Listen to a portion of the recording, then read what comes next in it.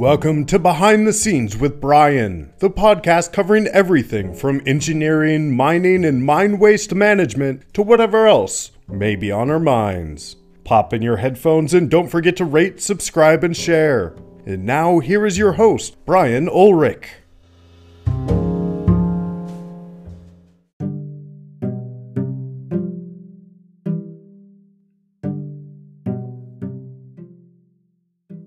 Hey everyone, this is Brian. This is Behind the Scenes with Brian, and today I am joined by Steve Cochran from Cyanco. Steve, how are you today?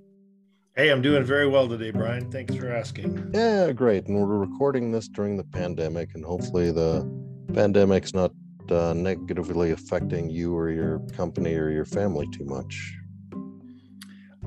We, just like probably the average family and company, have had our fair share of, people getting COVID, and luckily now, at least with the variations that are going around, they seem to be a lot more mild.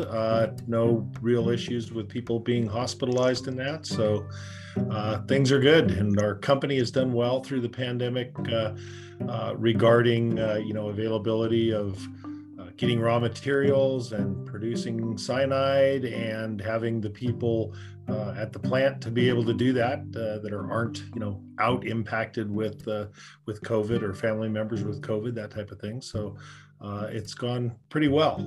Well, that's great, because that's you just hit on two of the things that seem to be impacting a lot of companies, and one is availability of personnel and the other is the supply chain issues. So it's good to hear that those are not impacting you at least too much.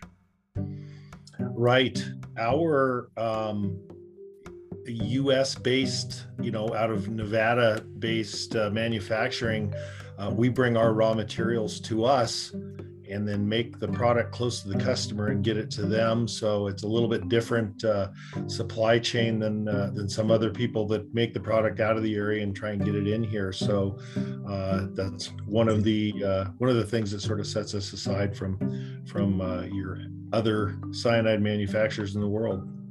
Oh, that's interesting. Well, Steve, why don't you tell us a little bit about yourself?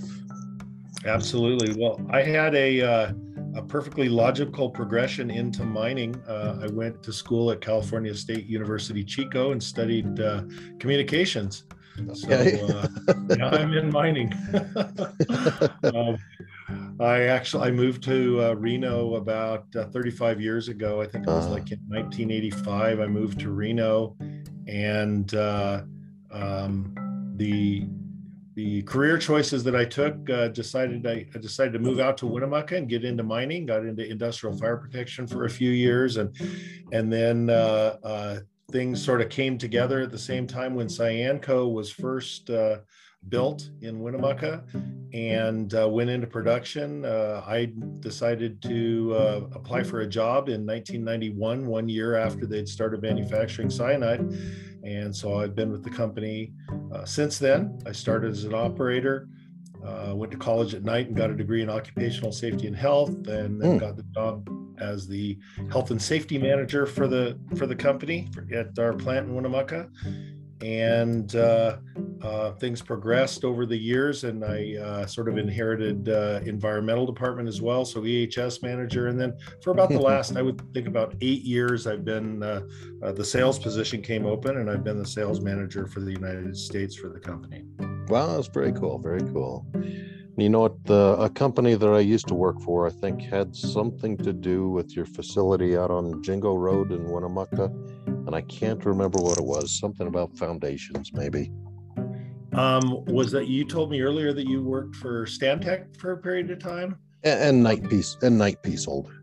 Oh, okay. Well, I know that a precursor, or one of the companies that Stantec ended up buying out several years ago, JBR. Yeah. JBR did our initial environmental permitting out there at the plant. Yeah. And the line of work you're in must have some interesting issues. So you guys make and sell cyanide, and I guess it never occurred to me that you make cyanide. So how do you make it? Absolutely. So we'll take you back sort of to the genesis of the company. The idea was back in the mid to late 80s. There was quite a expansion going on in mining in Nevada and a couple of the surrounding states, but really Nevada. And they were buying cyanide in solid briquette form from anywhere in the world that they could get it, typically in 1-ton bag boxes or flow bins, which were 1-ton like stainless steel boxes that were returnable, but to be refilled. But you had to store a lot of the product on site. There was a lot of manual dissolving and potential exposure associated with turning that dry product into solution, which is how they use cyanide in the mining industry. And so some folks came up with the idea of building a liquid sodium cyanide plant in Winnemucca, close to the customers, bringing the raw materials to Winnemucca and building the cyanide there and delivering it to the customer in a usable form. The reason that it was in dry product before that was liquid sodium cyanide. You end up, it's 30% liquid sodium cyanide and 70% water, and transporting that water is expensive, but you don't have to transport it very far, like from Winnemucca, just down the road to, Carlin or Twin Creeks or Round Mountain, or then it takes away the benefit, the cost benefit of shipping dry product. So we built the plant. We're the first liquid sodium cyanide plant in the United States, and the market, the customer base, rapidly decided that was a good way to go. There was another competitor making liquid sodium cyanide that came into the market right after us. They were in Green River, Wyoming, is where they made their product. They trucked it out, or they railed it out to Battle Mountain and delivered it from there. So we competed against them for several years, but we sort of won that battle. And so that's where we got into the market and started expanding. It's just been a great sort of ride since then. The market loves liquid sodium cyanide, and it's in a usable form and is used with great safety record to extract the gold and the silver from the ore. Yeah, and it was beneficial that you were at the mining face, if I can use that term, rather than in Green River. There's not a lot of metals mining around Green River, so that had to be a huge advantage just to be right there at the where the mines are anyway. Absolutely. We've sort of done an analysis of where we do business throughout the world and competitors that we have in this region, and our physical presence here and ability to interact and solve problems for customers when they come up with manpower and technology and those kind of things. It just is, we can be very responsive and sort of nimble in our response. And we feel that that's a major portion of our success in this region. Yeah. So you mentioned safety, and that is one of the things I think that comes to people's minds right away. And a while back, I was at a town hall meeting, not in Nevada, but somewhere in the Pacific Northwest. And there was, general public was there, and mining representatives. They're trying to open up a new mine. And a lady way in the back of the room stood up, and she got immediately red in the face and said, "My pharmacist told me that cyanide is what the Nazis used to kill the Jews." And she sat back down as fast as she could because she was just embarrassed to blurt anything out. So, I mean, that's just kind of the way that some people think of cyanide, that it's a deadly toxin, and you must have to be extremely careful with it in order to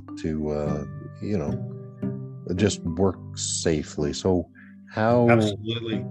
how just tell us a little bit about your safety practices.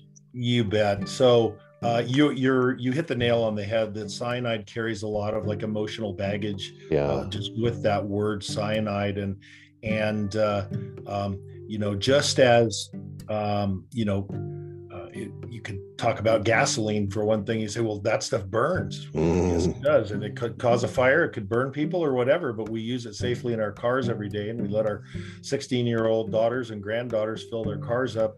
So it's all a matter of having the right work practices in place and understanding the hazards. Working at the plant, working around cyanide for as many years as I did, I certainly have a very good respect for it. It is a deadly toxin. It could, if you ingest it, it can be very, very dangerous. And but the trick is to engineer your facilities properly, to design them so that that cyanide is compatible with the pipes and tanks and everything that you're going to put them in. Design work practices and procedures and those type of things so that operators are working safely without exposure potential. And then, of course, personal protective equipment when they do have to make and break connections or do maintenance work is vital.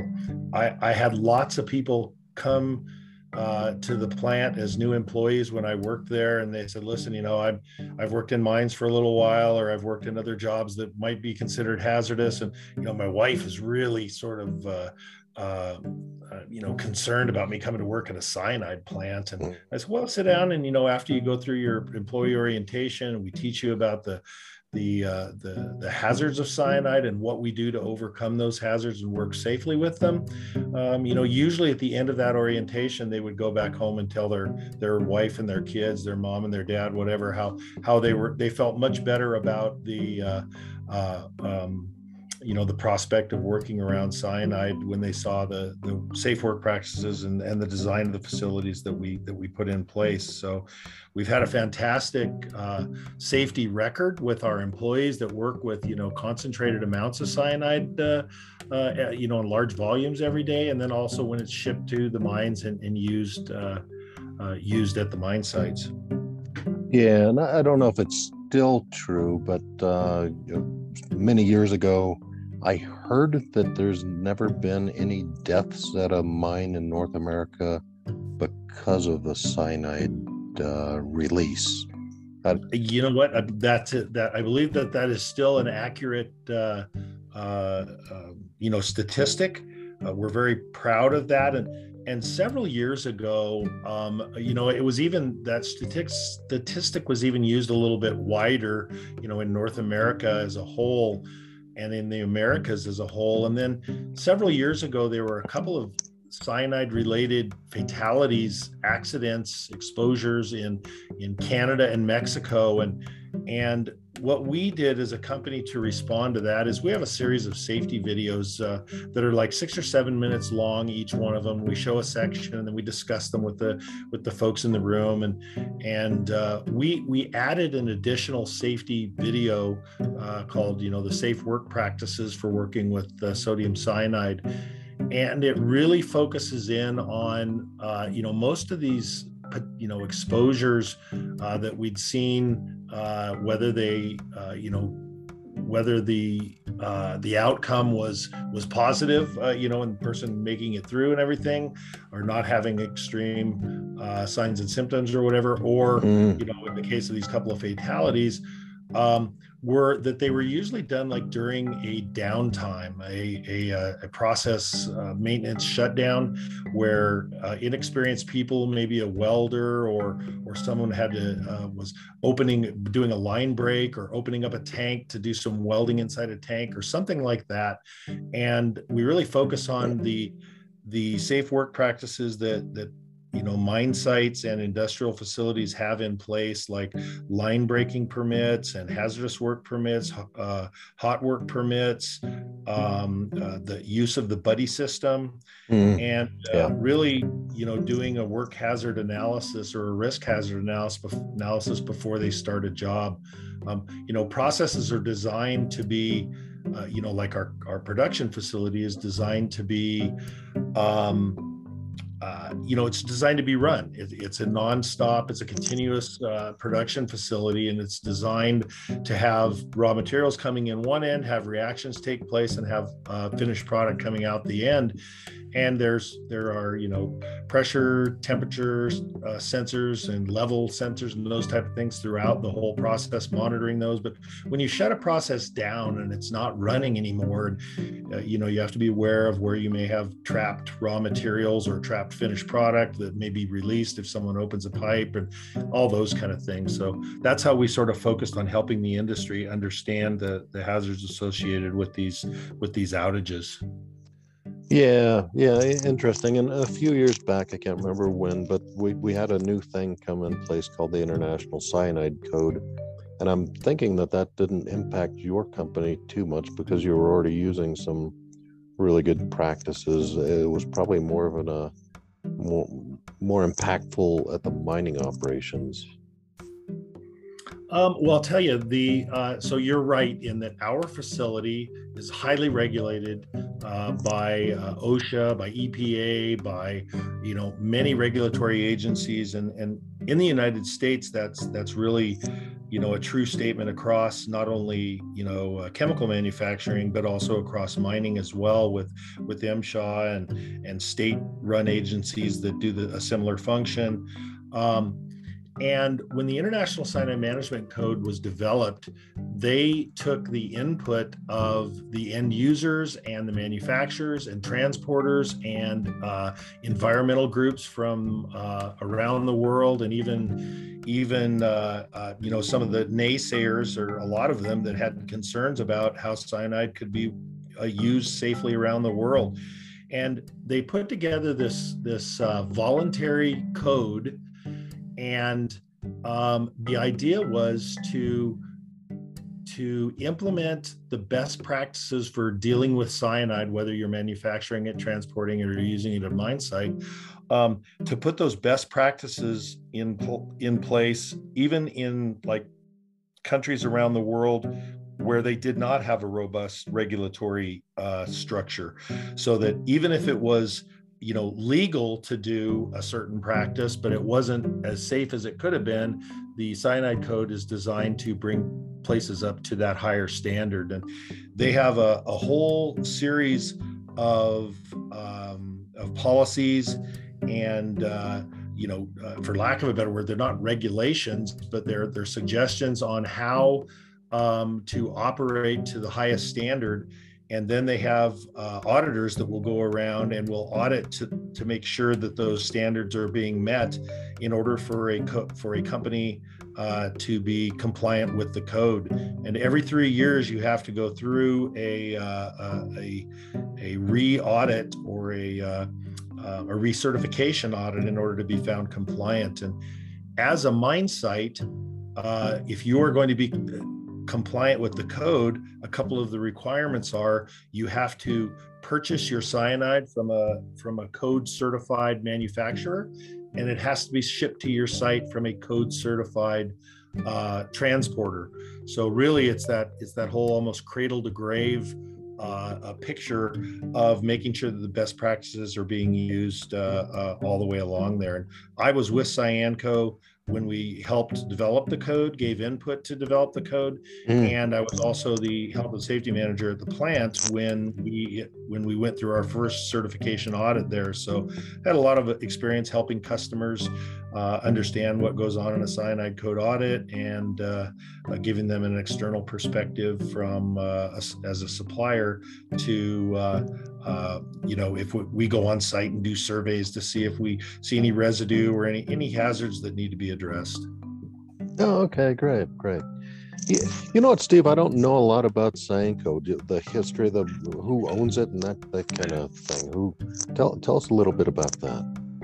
You bet. Back in 1990, when the plant was first built, it was a partnership between a company called MSI, which was Mining Services International, out of Salt Lake City.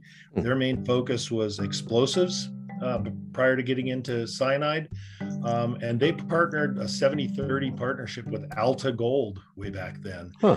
And a couple of years after that, after they got up and I went to work for them and started manufacturing cyanide.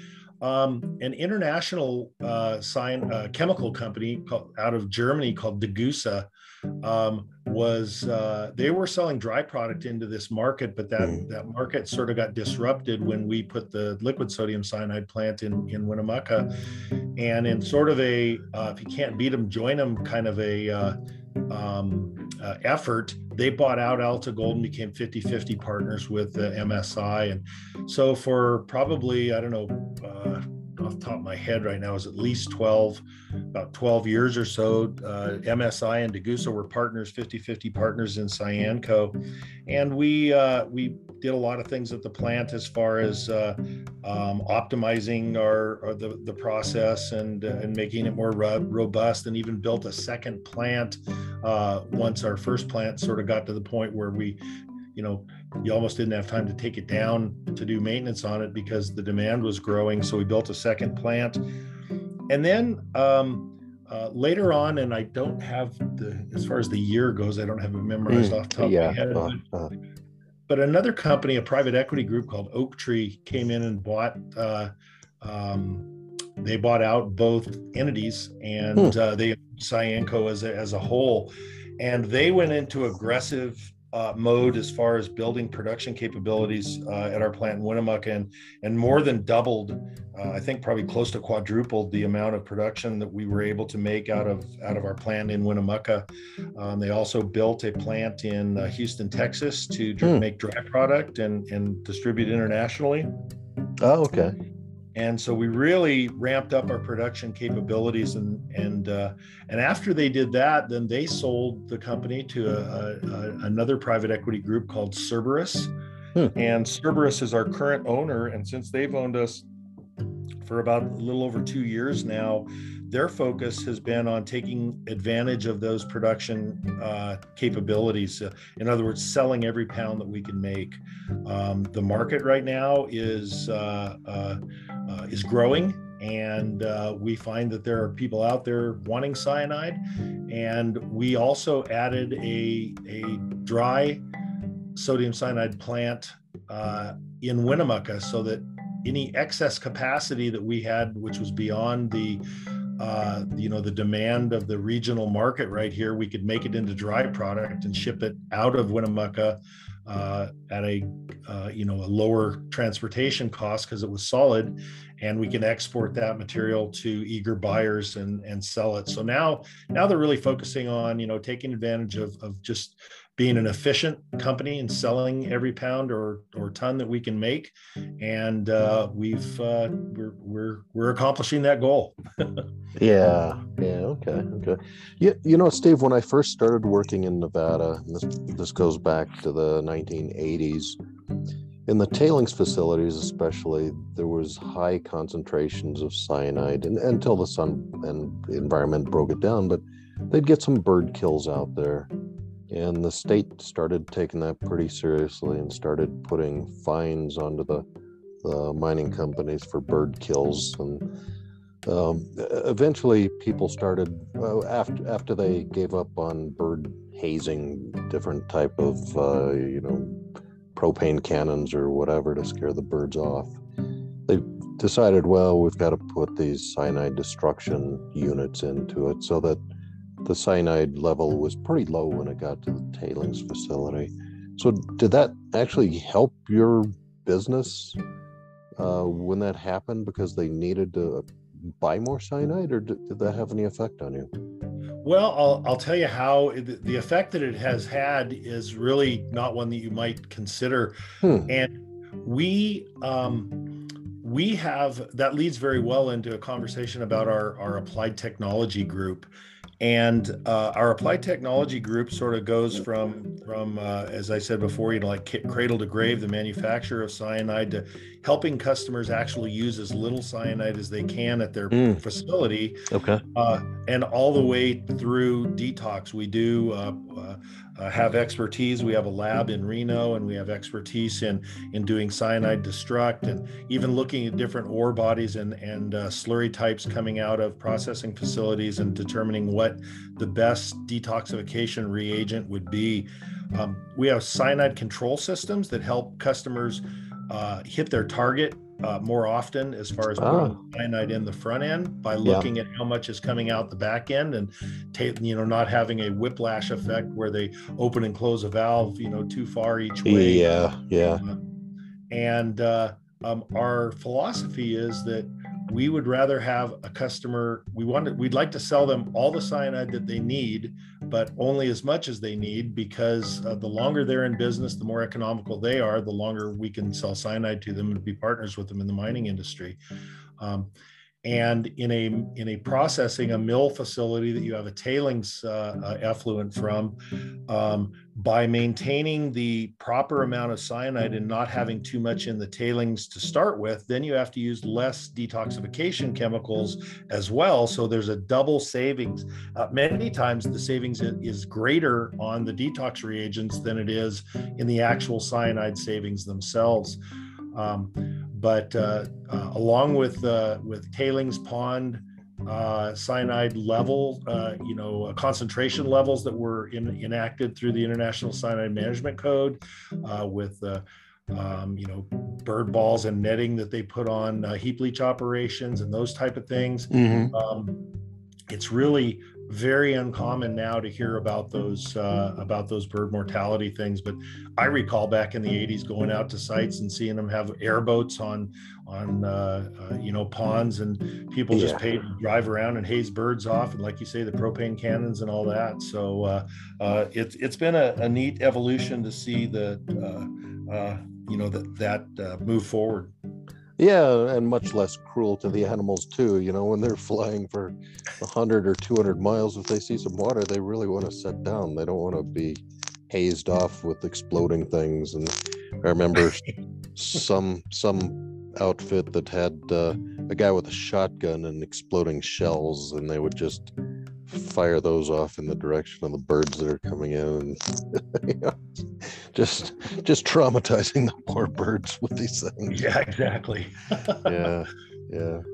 Well, Steve, it's been great catching up with you, and I've really enjoyed learning about cyanide and safe practices for that. Is there anything else you want to talk about before we part ways? I would just throw out a few little tidbits that might, entice someone to connect with me to find out more about them, or if we have a second go round sometime. Some of the things that we do to reach out to customers are our cyanide trainers meeting that we've got coming up in June. Like I said, our applied technology offerings, and we're going to be helping sponsor upcoming heap leach conference, and we like to go to conferences and having our applied technology guys help the customers and do that. Be happy to talk again, tell you, go into some of the chemistry about how cyanide is made and all those kind of things. Yeah, that sounds really good, and we'll definitely have to catch up at one of these conferences a little bit more. We ran into each other at the AEMA in Sparks, which is probably pretty close to where you live, but we'll have to look for something coming up here in the future. Absolutely. Sparks, 3 miles from my house, and I'll be in Salt Lake in a couple of weeks. Yeah, I was just going to ask you about that. I hope that's a good turnout. I'm not going to be there this time, but hoping for the best for it. It should be a really good get together.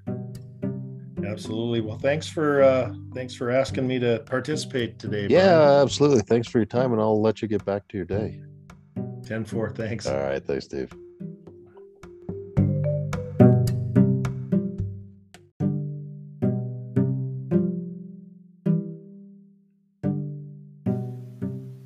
Well, that's it. I'm Brian, and this is Behind the Scenes with Brian. Until next time, keep on rocking.